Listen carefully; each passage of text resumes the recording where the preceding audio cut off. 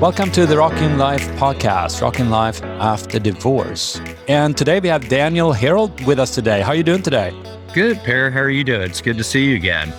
Yeah, I'm doing real well. And it's so much fun to interview people and being like a detective in the podcast. I got to know you recently through one of the Instagram posts I saw. And you're a divorced dad of 3 girls. You've been divorced a few years, and you're also a co-creator of the Divorced Over 40 community. And it's a community for people that are, in the 40s, 50s, and 60s that have gone through divorce and maybe struggling, and to build them up. And that is so awesome. You're giving back to the community. That's so awesome. And this podcast, the Rockin' Life podcast, is there to help people, to hear people's stories that have struggled through divorce and learn something from it, and to help people bring hope to this difficult situation. Like, divorce for me was one of the most difficult things in my whole life. When you hear somebody else's story, it can bring light in the end of the tunnel to bring them forward. And you had a little story to share about dating or something. What was that? Yes. And first of all, Per, what you said, just to echo, I totally agree. The stories are what inspire people and provide people with hope, particularly if people have come out on the other side and they have something positive to say about their life. And so I'm a big advocate, just like I know you are, of trying to tell as many of those stories as possible, because divorce sucks and it's hard. And it's just a better way to navigate through it. But, what I'm excited to talk about a little bit, and it references back to dating, is I feel like I've figured out the secret recipe in dating. And everybody gets so disenfranchised with the dating process, particularly when you're in your 40s and over, and getting on the dating apps and going through all the crap that everybody talks about. We have all heard about it. But I think I've kind of figured out the secret recipe, and I'm excited to share that with you. Yeah, and that's actually one of the things we're going to talk about a little bit later on in this podcast. And I know a lot of listeners are curious to hear a little bit about that. But first, I just wanted to hear a little bit about your story. Why did it end up in divorce? I dated my ex-wife the summer after I graduated from high school. So I was 19 years old. We both went to separate colleges, and we dated throughout the 4 years that we attended college in a long distance type relationship. I was driving up to where she was in college and vice versa. And we dated for about 4 years, and then we got married, just like many people do in kind of the Midwest.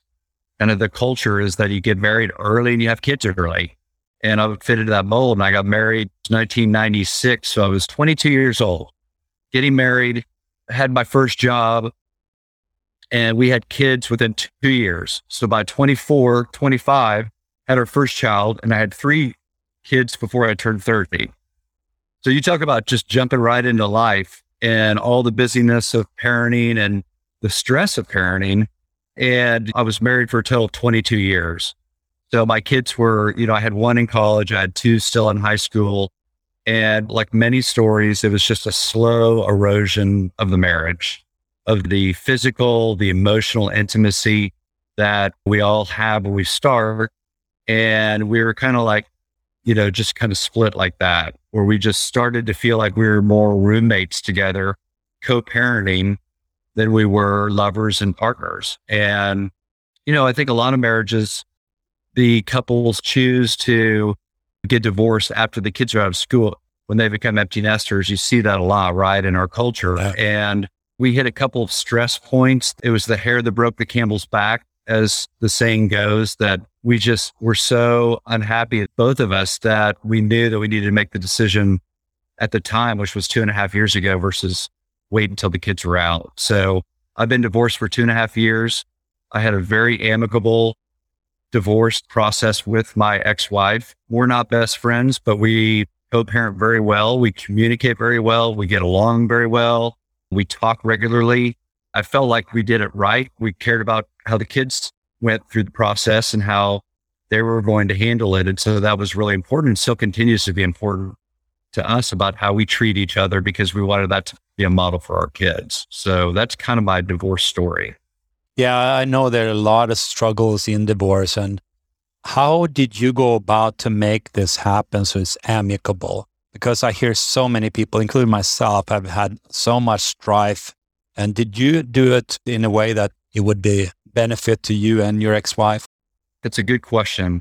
Number one was just my sensitivity to my 3 girls, and having daughters is a little bit different from guys in terms of the emotional impact that a divorce can often have. That's not to say that sons don't go through the trauma and the stress. They do.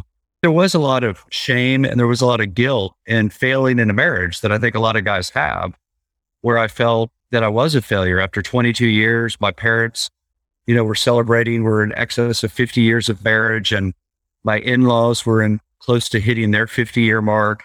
I kind of felt like we were the black sheep and I was the one that had failed. And it was almost like a way to make sure, well, I failed, but I want to fail right, so to speak. It was perception for me. And so those were the drivers. And let me tell you, look, divorces, whether it's incredibly toxic or whether it's smooth sailing, is still hard. You can't avoid the emotions that you go through. You're going to go through all of them.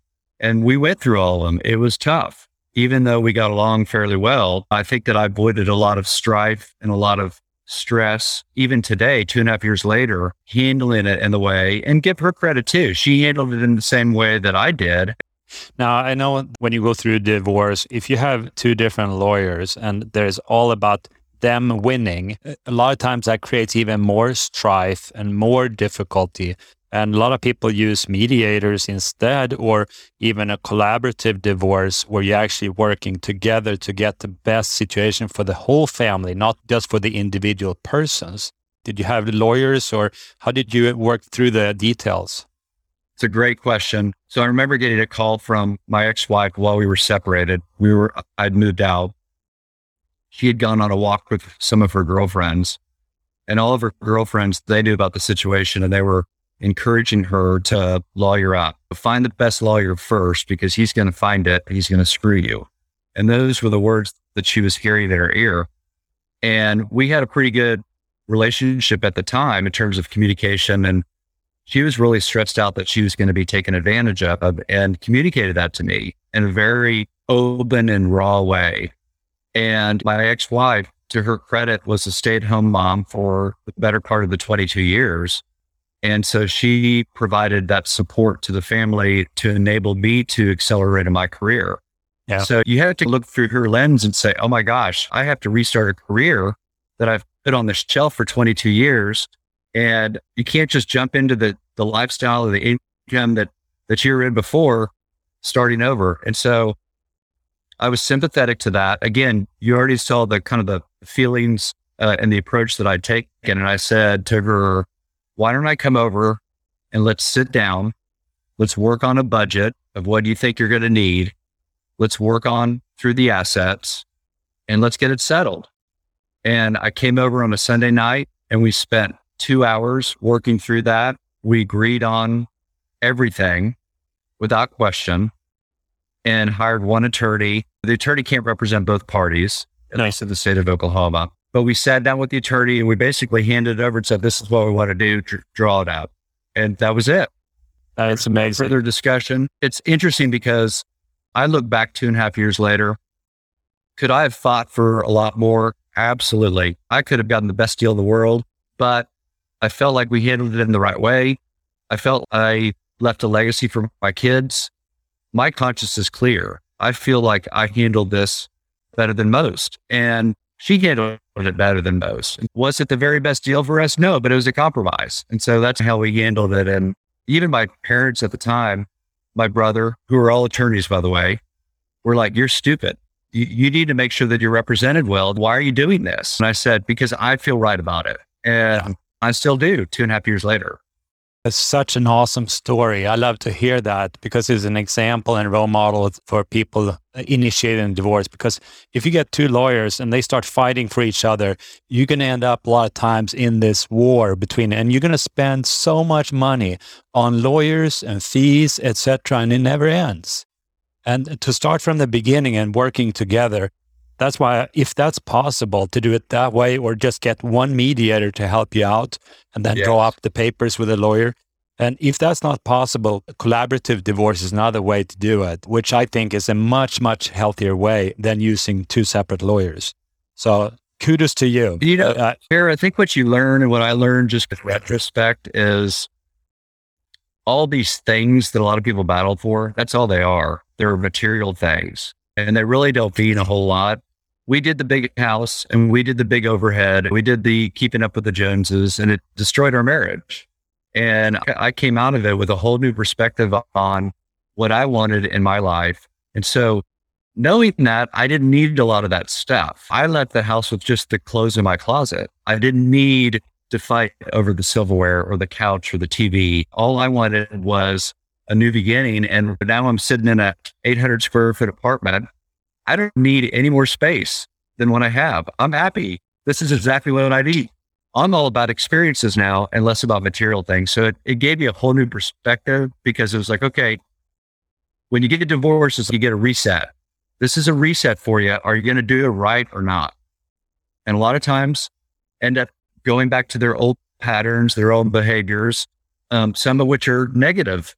And for me, it was like, okay, I'm going to do this reset. And one of the things that was important to me is that I want to focus on experiences in my life now and family and friendships than I do trying to accumulate things. And so I took that reflection in how I handle the divorce and that I don't need this stuff. And frankly, Pierre, money's replaceable. So if I have to give some of it away, I'll replace it. Maybe not at the same pace that I did when I was young and career driven. But again, if I don't need all those things, then maybe I don't need as much money. So that was my view on the divorce and how to settle some of that stuff.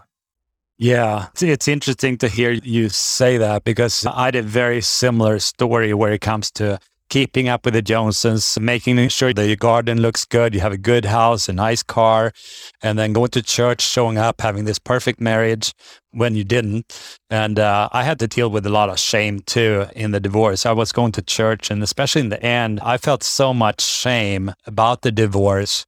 And I just stopped going to church. And I feel that's sad. The church is the place you should be able to go to, but they preach so strongly about staying married and never talk much about divorce. So it became a failure. I felt like a failure. And it took me probably a couple of years to move through that shame. You said you had to deal with shame yourself.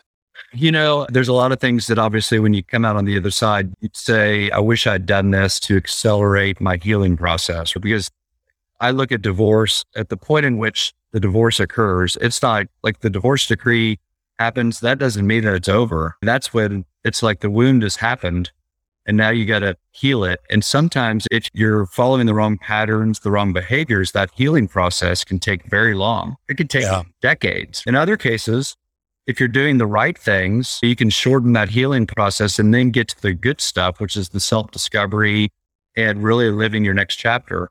And I absolutely went through shame. A lot of the shame that we go through is inwardly applied. It's pressure that we're putting on ourselves. It's not outwardly applied. It's perception of how people at the church view you, perception of how your family members view you, maybe about how some of your family friends view you. And I don't want to generalize, but I think from a guy's perspective, we're all about winning. So I think divorce feels like losing. It feels like you've raised the white flag and surrendered, and guys don't like to lose. So I think that adds to the shame feeling. We feel like we failed and it affects our masculinity. It's like a big jab in the stomach. And I certainly went through that and I worked through it myself. It was the answer. I gave you a long-winded answer. I wish that I had talked to a therapist and just talked through that myself. Once I started to develop friendships, which was after the divorce, it was too long after. Part of that was talking through that with some of those people too, but a lot of it was just more self-reflection and thinking about the things that were true and the things that weren't true that I was either saying to myself or that others would say. And it took a little bit longer, but yeah, I dealt with that myself internally. One thing that we did right in the beginning of the divorce is to get the counselor for the whole family. And we wrote that into the divorce decree for the co-parenting. And my boys, I have 4 kids, the 2 oldest are boys, didn't go much, but my 2 youngest are girls, and they were 10 and 12 at the time.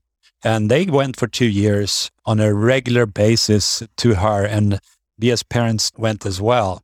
And then I started meeting her myself. And I went through so much loneliness and depression initially. And I told her I didn't have a lot of friends that I could share with. And she told me, find a few friends that you can trust and start sharing what you're going through. I didn't feel comfortable sharing about the divorce with close people because I was ashamed. Right. But I flew a lot to Sweden. So I actually practiced to connect with people on the airplanes. I would start talking to the person next to me and say, are you going home or are you going away? And just to initiate contact. And then a lot of people wanted to talk. And then I started sharing about the divorce with somebody that I'm most likely never going to meet again. And that shame, after about maybe 6 months, just dissipated. And I can share about the divorce with anybody now. But if you hide that, shame wants you to hide whatever you're ashamed of. And that's going to keep you bound. But when you start sharing about it, it releases that shame. Shame is like the opposite of vulnerability, right? It's the antonym of vulnerability. I see vulnerability not as admitting your faults, but just being open and transparent about who you are and what you experienced. And a lot of men aren't vulnerable, period. Exactly. Doesn't matter if they went through a divorce or not. We're not trained to be that way. We're trained to be tough and masculine, and we don't show our emotions. We do compartmentalize shame, I think, a lot more than women do. Women have a tendency to have a tribe of friends all throughout their lives, even through their marriage. So they have those outlets to be vulnerable and talk through this stuff, where I think guys really keep it inside and bottle it out.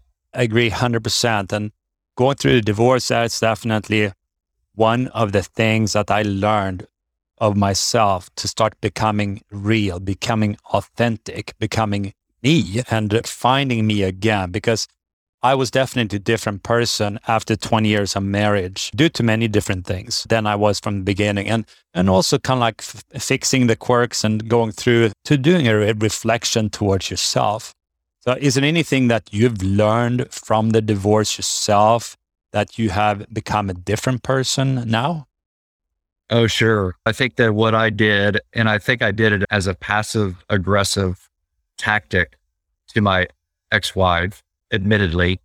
And I think that it was a way to, some of it was resentment that was built up. Some of it was just my way of fighting. Whenever there was conflict, I would just bottle up and not even discuss it. I refused to talk about it. And she was more of a verbal person. When we get into these discussions, whether they were heated or whether it was stressful, I just disengaged completely. And I wasn't transparent with how I felt. Never was. And coming out on the other side, I was like, I'm not doing that anymore. I'm not going to do that in my dating life. I'm not going to do that with friends. That doesn't mean that I have to be an asshole.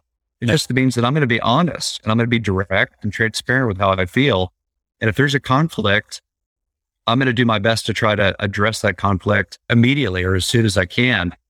I'm not perfect in that, but it's always a work in progress. If you've done that for 22 years, you're trying to change that habit. But I think being more transparent and open, particularly in dating, and that is the secret recipe, by the way. Oh, is being transparent, being open, being deliberate about knowing who you are and what you want or what you don't want.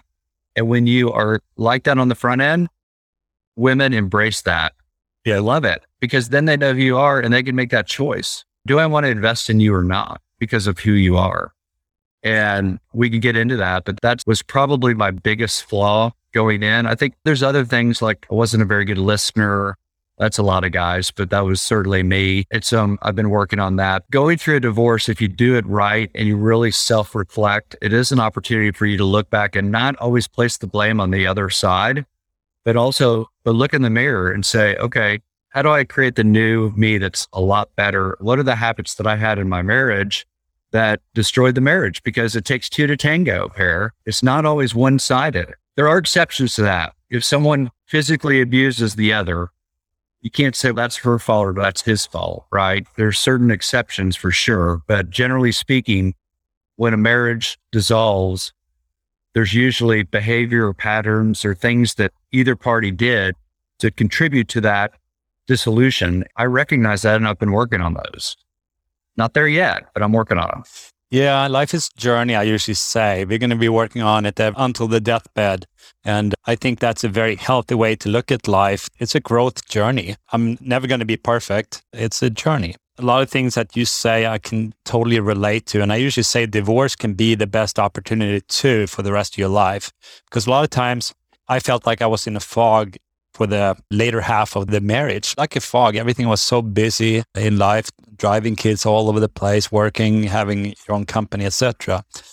But it's kind of like a reset, like you said, or a catalyst or something, a wake-up call, this divorce. And I think that can be a hope for people to know that for so many people I talk to, this has been one of the best things that's happened to them, even for people that didn't want a divorce. It can be that the glimmer of hope and to reset your life. And I just wanted to talk a little bit more about that dating advice or, I started dating. Get out juicy stuff. There's so many people that become lonely and rush into dating. I did it myself. The day the divorce papers are signed, pretty much, I started dating. And I dated for the wrong reason, I figured out later, because I just dated because I wanted to fill this void inside of me. I was just lonely and depressed. And if you're lonely and depressed, just trying to fill that void, you're not going to be successful in dating. I dated for a year and then I realized, okay, this is not what I should be doing. I need to start looking at me. So I took 2 years off, stopped dating at all. I'd love to hear whatever you think about dating. I had a similar path as you did. And I think that being part of this community, I hear a lot of stories. So I could put a lot of generalities together. And generally speaking, men do dive into dating very quickly, in many cases, way too early before they've gone through at least some of their healing process. And I am a big advocate like you are that, like you've said, that you do need some time from the point at which you're separated or divorced to take a breath, to let the dust settle, to get into your new norm. You don't need to throw another ball that you're going to be juggling when you're trying to figure out how to juggle in the first place. And that's the first time I've used that analogy. It works great. What drives that is the need for connection. And frankly, in many cases, the need for physical connection, sex. And I think that I did the same thing. I started dating when we were separated. We talked about it, that it was okay. I didn't really have the desire to do it at the time. I said, you know what? I want to focus on making sure the kids are okay. I want to focus on my career because it really dropped through the pre-divorce process. But I got lonely. And you get on the apps and it's cocaine. It's like a drug because your phone vibrates when you get connected with someone, right? They're smart. You're like, oh my gosh, someone likes me. And you're going through all these emotions and you want validation. You want someone to say you're good looking, you're a good guy, because nobody else is giving it to you at the time. And so I think that drives a lot of behavior. And I got into a committed relationship while I was separated. And the relationship actually went really well, but it only lasted 3 months. And at the end of the 90 days, we broke up because I started to realize a little bit of what I wanted and what I didn't want it. And she was a younger woman and had never had kids and never been married. And here I am, I'm 47 and my youngest was 16. So 2 years and my kids are gone. And I woke up 90 days later and said, holy shit, I don't want kids. What am I doing here?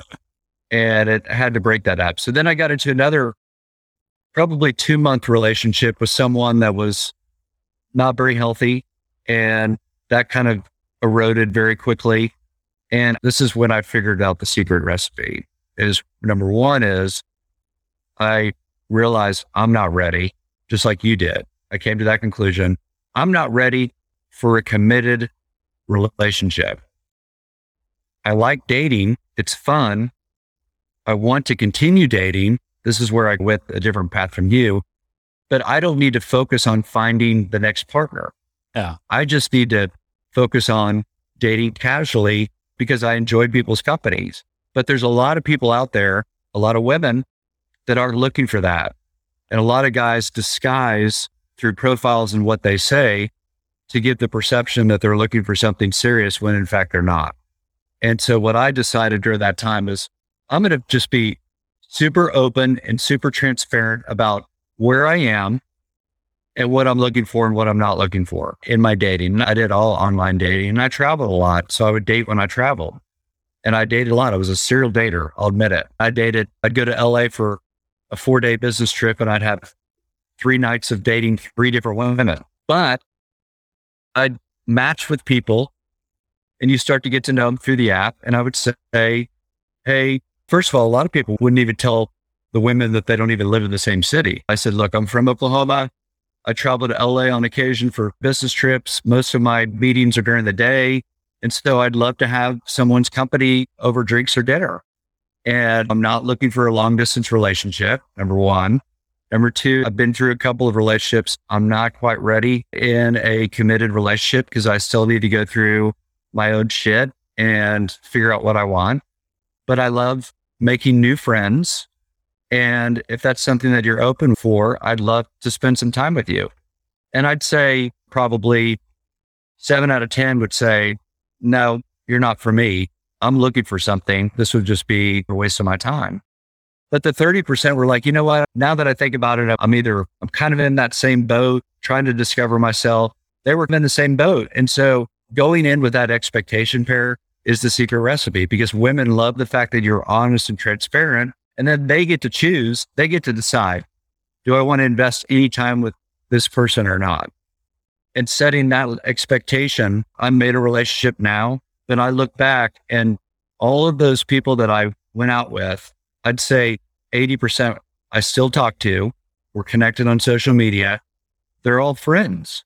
Many are involved in my organization, my community. And I just felt like I did it the right way. I did it above board, transparent, open, so they knew who I was and what I was looking for, and it allowed them to choose. And I think there's so much deception in dating in terms of not only the photos, but expressing what your intentions are, where you live, how old you are, how tall you are. Everybody bends the truth in a lot of that. And when it's discovered, it frustrates people to the point that they don't want to deal with it anymore. I felt like that was the secret recipe to really build friendships and navigate through dating. And honestly, and I'll shut up, but going through that dating process was part of my healing process. Yeah. Especially when I wasn't looking to latch on to the next person long-term because I wasn't ready, because it enabled, number one, is you build self-confidence, you get practice, and then you get to know people and start to discover, wow, I'm really attracted to that, or wow, I'm really not attracted to that, in terms of what their interests are, what they do, and so I felt like going through that process, once I figured out what I wanted, was part of my healing process to allow me to really discover what I wanted. Yeah. It's very interesting that you say that. We did a dating panel where we had 4 people talking about dating. And it was very interesting because we came up with that dating can be initially just a practice to practice, if you've been married for 20 years, to just get out and talking to people, building friendships. And for me, that was definitely part of it the first year when I started dating. And about authenticity and being real and being you is also not only healthy for you as a person to be that and not being this fake with a bunch of masks, but also it's extremely attractive out of a woman's perspective, a man that can be himself, not having these masks up, pretending to be somebody he's not. And also building self-confidence, like you said, to being out there and talking to people. And it can also help you out of loneliness. Like a lot of people are dealing with loneliness, to be able to connect with the people and also learning how to connect with people, how to talk to people that initially just get to know. And that is one of my passions where I teach connecting, because communication and connection is very different. To be able to connect with somebody, you have to be vulnerable. You have to be a deeper person than just talking about football and surface stuff. You have to go to the depth. And that's how you gain these amazing friends. And that's what came out of my marriage. Before the marriage crashed, during my marriage, I didn't have these awesome guy friends. I had guy friends, but it was none that I talked about deeper issues or deeper thoughts or difficulties. But now I have many of these friends. I roommated with 2 guys during the divorce or after the divorce, and we're so good friends. Like if I have an issue, I'm going through something, I just call them up. So what do you think about this? And we talk for half an hour about it. Yeah. It is so awesome.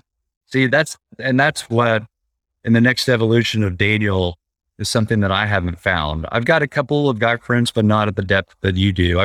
Honestly, I have female friends that I am closer to from a friendship standpoint than probably guys. But you're so right. And you know what? Going into those type of dates that I just described, where you've taken all the pressure off. You take that pressure off, you don't feel like you're on an interview, and neither does the woman for that matter. Yeah. So it's a lot more laid back. And when pressure is taken off, you tend to naturally gravitate to the real you, which is more authentic. Yeah. And so I've always coached people, because I get a lot of people asking, how do you navigate dating? I'm like, use it as a vehicle to discover new friends. But part of that in discovering new friends, if you think about like your good friends, is you know everything about them. You have to go into those dating experiences with a curiosity to learn more about them. It isn't a platform for you to vomit everything out in your life and talk about how good you are, try to validate, here's why I'm a good person in spite of all the stuff that I've gone through. No, it's an opportunity to be curious about someone, to learn about what their interests are, what their passions are. And I think that if you go in with that natural curiosity and you're asking lots of questions and you're listening more than you're talking, you're going to discover so many new friendships through the process. And if one of them happens to be that real connection where it may gravitate to something more than just a friendship, then that's icing on the cake. Yeah. And that's what I learned from the airplane trips, going back and forth to Europe all the time, every month for 5 years. And then I would ask them questions, to connect with somebody. You need to be curious, just like you said. And when you're curious about them, they want to share. Yeah. That's another secret recipe of connecting with someone, is because if you're vomiting up on them, they don't want to talk to you. But if you're really curious, you ask these questions. How did you do that? Oh, that sounds interesting. And you're curious and interested in them. You're going to build this connection with them. Sometimes I would talk for hours with this person next to me on the airplane. And it's like, I said, every single time I sit down on an airplane, I ask the question within 30 seconds. That's my rule. Because the longer you wait, the more difficult it's going to be to connect with someone. Well, they're going to put their headphones on, right? And I've had that happen many times. And then it's very clear sign, okay, they do not want to talk. Right. Yeah. And that's okay. That's not for everybody, but you're right. Yeah. It's about allowing someone else to open up. And what's nice is when people feel very validated, when you're asking them questions about their life, their passions, their career. And then all of a sudden they're going to want to turn it on you and ask about, so it does come back. But going into the dating, even if you are intentional, if you're looking for your plus one and you're ready, still go in with that, take the pressure off. Yeah. Go in. This is going to be a potential friend. If you're going to have a drink or dinner or something with them anyway, you like them for some reason outside of looks, I would think. Yeah. You've connected it some way. Maybe you FaceTime, you've texted. And so you already kind of like him. There's already that him or her. There's a little bit of a foundation that's there. And so now deepen it and be curious, ask questions, get to know them better. And I think if people went in, whether they're intentional or not intentional, they're dating with just the premise that I'm going to find a new friend, it would take all of the disenfranchisement that everybody gets and all the negativity out of the process, for sure. A lot of it, not all of it, but a lot of it. Yeah. And then when you're looking for friends, not romantic friends, any friend, I think a few of the recipes there, now when we're talking about connection, is also to be vulnerable and sharing about your difficulties. I had a friend that I met in the Bible study about a year and a half ago, and we just said, let's do lunch. And then in the lunch, he shared about him dealing with extreme anxiety. And it just came out of the blue. I had no idea. And then I shared my divorce. Yeah. And then our relationship just went like this. And now we're best friends just by opening the door by my inner world. And then that is so powerful when you as a man can share things like that with somebody else, because a lot of people are not comfortable doing that. And it opens the door and says, I'm available to this. And what you did is, which I think is key, is you put yourself in a setting to be vulnerable. Hey, let's go have a cup of coffee. You're not going to do that over happy hour and drinks. Let's go have a cup of coffee. Let's go have lunch. Let's go have dinner or breakfast together. and spending that one-on-one time. If you're in a group setting, people are going to be less vulnerable. Whereas if you're one-on-one with people, the biggest thing that I learned about cultivating friendships is intentionality. And you have to be intentional about the amount of time that you're investing in someone. It's no different from a romantic relationship. If you're not investing in that person, then that investment's going to erode over time. That relationship will erode. It's no different from if you stop exercising, your muscles are going to become flaccid. Well, if you're not investing in friends, it's the same thing. You're going to just drift. They're busy, you're busy. And so one of the things that I did last year was with this friend group that I cultivated is we did stuff at least weekly, if not 2, 3, 4 times weekly, because I had a lot of spare time with COVID and not dating because of COVID and not traveling. And we were very intentional about spending time with each other. And I think that is a great recipe for success in a relationship, whether it's just a friendly or a romantic relationship. Yeah, that is so true. Yeah, I'd love for you to share a little bit more about the organization and what it is for. Well, I think that, first of all, it's my passion project now. We're now 9 months into this community that we've built, and probably more passionate than I was 9 months ago, just by the feedback that we get about what we're creating. And really, the genesis of it was the summer of last year. I reflected back. I wasn't traveling because of COVID. I wasn't dating. I'd been in a little fling with someone and she broke it off with me. And I kind of got my pride hurt a little bit. And I started to kind of think through, okay, what have I accomplished since my divorce? And, it's like, I really don't have a lot of friends locally, that really close friends. And I was like, I need to really focus on that. I need to stop dating. It's been fun, but I need to really focus on friends. And there was a guy that worked with me that had just recently gone through his divorce. He's in his early 50s and I'm 47. And we started hanging out. We became like you. When we had those settings, we became very vulnerable about our divorces and the emotions that we were going through. And we started having cookouts at his house. He had the best bachelor pad there. This thing was unbelievable. It was beautiful. He had a big outdoor area and he loved to grill. And we said, well, why don't we just start having people over once a week, like a Thursday night cookout? He was a much more social person than I had. So he had a pretty big circle. So he invited most of his single or divorced friends. I invited a couple and we had about 10 people there the first time. And it was just a cookout. It wasn't a hookup meeting. It wasn't get a phone number for a date. It was just, let's all bring food and let's drink and listen to music and talk. Had so much fun. Did it the next week. Those 10 people invited 10 people. Pretty soon, I remember my ex-wife calling me in the middle of the summer and she goes, what are these divorce parties that you're having? And I was like, divorce? I was like, we don't really call them divorce parties, but it was all divorced people at the same stage of life. And I cultivated this friendship group with 4 women and then this guy and myself. We became just like this tight band. We were all at the same stage of life in our 40s, early 50s, all divorced, dealing with co-parenting, dating, the whole 9 yards. And you can really relate with someone that's gone through the same shit that you have. And people used to make fun of us because we were always together. And they're like, you guys are like the friends of Tulsa, or you're the friends of the 40 somethings. And so we were like, why don't we create an Instagram account of all of us and make fun and chronicle our lives? So it was really meant to be something that was more fun. Some of the women are like, maybe we'll get the attention of Hollywood and they'll come do a reality show for us. We laughed at that. And so we created this account called Divorced Over 40, an Instagram account. And here I am, I'm a little bit OCD, not too much, but a little bit. I was like, okay, we got to put some organization to this. We need to meet. And so we met over a dinner. We said, okay, what do we want to do with this page? And we said, okay, well, why don't we all tell our divorce story or just a piece of it initially instead of let's get deep.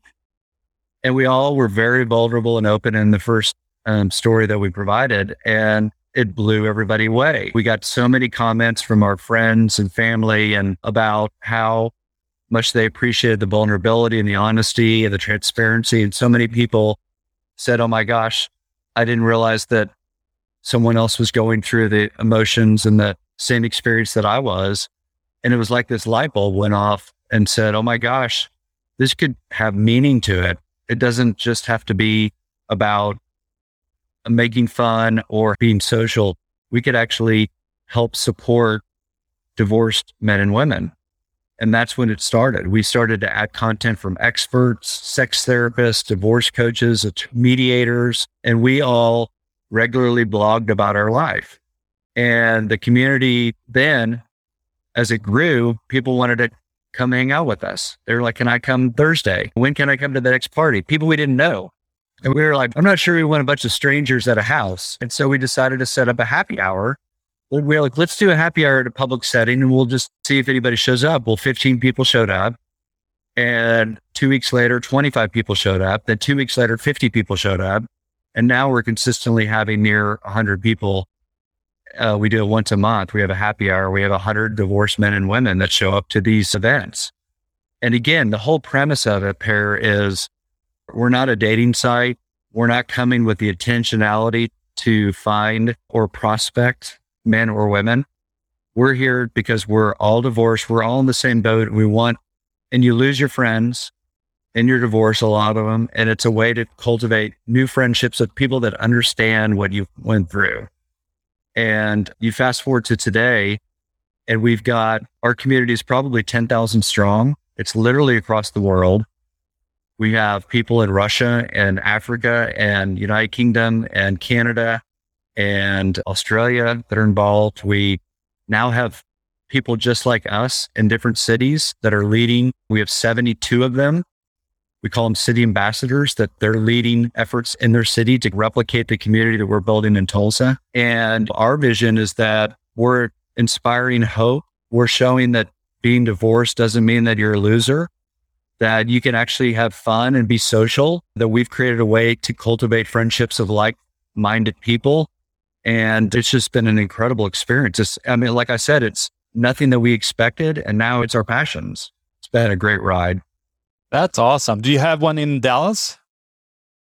We do, yes. You need to be involved. Yeah. As a matter of fact, the woman that leads it is incredible. We had a big party last weekend in Tulsa. We called it the Spring Fling, and we had 325 people. I saw that. Think of it like the prom for the adults. Everybody dressed up. We had live music. We had food, drink, and we had probably maybe 50 to 75 people from out of town that came in. It was incredible. But you know what? People loved it because they're like, I'm coming to a party. I don't have to worry about predators. Yeah. Men looking for hookups, men looking for dates. But here's what I'll tell you. We're not intentional about dating. We don't want you to come for that reason, but it does create an organic way to meet people of the opposite sex. And I met the girl that I'm dating from one of the parties, and I wasn't looking, neither was she. But we had a connection and we started dating after that. And we've been together for 9 months. And so I think that it does create an alternative to the dating apps but you have to go in with the premise that I just am trying to create my tribe and my group of friends and see where it goes. Yeah. It can also help people get out of the loneliness and depression by meeting other people and connecting with other people, getting friends, etc. I think that's an amazing thing that you're doing. And I will put in the description below a link to the group and your information so listeners can connect. And that's awesome. We're going to round off the podcast here. We had a fabulous time together. And I usually ask the last question here. If you have a guy listening to the podcast right now that have just initiated the divorce, he's in a quite lonely, depressed state and struggling, what would your advice be? The first steps, what to do? I think the first thing there's so many things that I could say. The first thing that I would have done that I would recommend is find your tribe. Find your circle of friends. It could be 1, it could be 2, it could be 3, it could be female or male. Dust off the old friends that you haven't talked to in a long time, or expand your circle of new friends that maybe a coworker, maybe someone at your church, maybe someone that they don't have to be divorced. They could be married, but be intentional. It's hard to be intentional when you're depressed and when you're lethargic and you're sad about yourself. But if you could just spend just harness a lot of energy into finding a little circle of friends that you can invest a lot of your time in. It'll eliminate a lot of that loneliness feeling. It'll make you feel validated and wanted. It's a much better alternative to dating the wrong way and going through and being toxic with the relationships that you date. I mean, I wish I had the group that I had last year, which was 18 months after my divorce. I wish I had that group month 1 after my divorce. It would have accelerated my healing. It had given me a new perspective on life, and I'd have been a little bit further ahead than where I am today. So find your tribe would be my best advice that I could give. That is awesome. Such a good ending on the podcast. You listeners, it's a pleasure having you all here listening on a regular basis. It's an honor to be able to be here and just bringing hope to you all. I just want to thank you, Daniel, for taking your time, sharing your story. And I know a lot of listeners are just going to hear your story and be encouraged and taking steps. It can be very difficult in a divorce. I usually say it's like sitting in a rowboat in the middle of the ocean, rowing and not feeling that you're making progress. But taking steps will make you get progress. And it's like Daniel said, build a tribe, start reaching out. It's definitely one of the most important things to do. So thank you again, Daniel, for being on the podcast, being with us today. And thank you for all you do, because you're making a big impact for divorced men and women that, through the content that you push. So I really appreciate that. And I'm glad I met you on Clubhouse of all places. Yeah, that's awesome.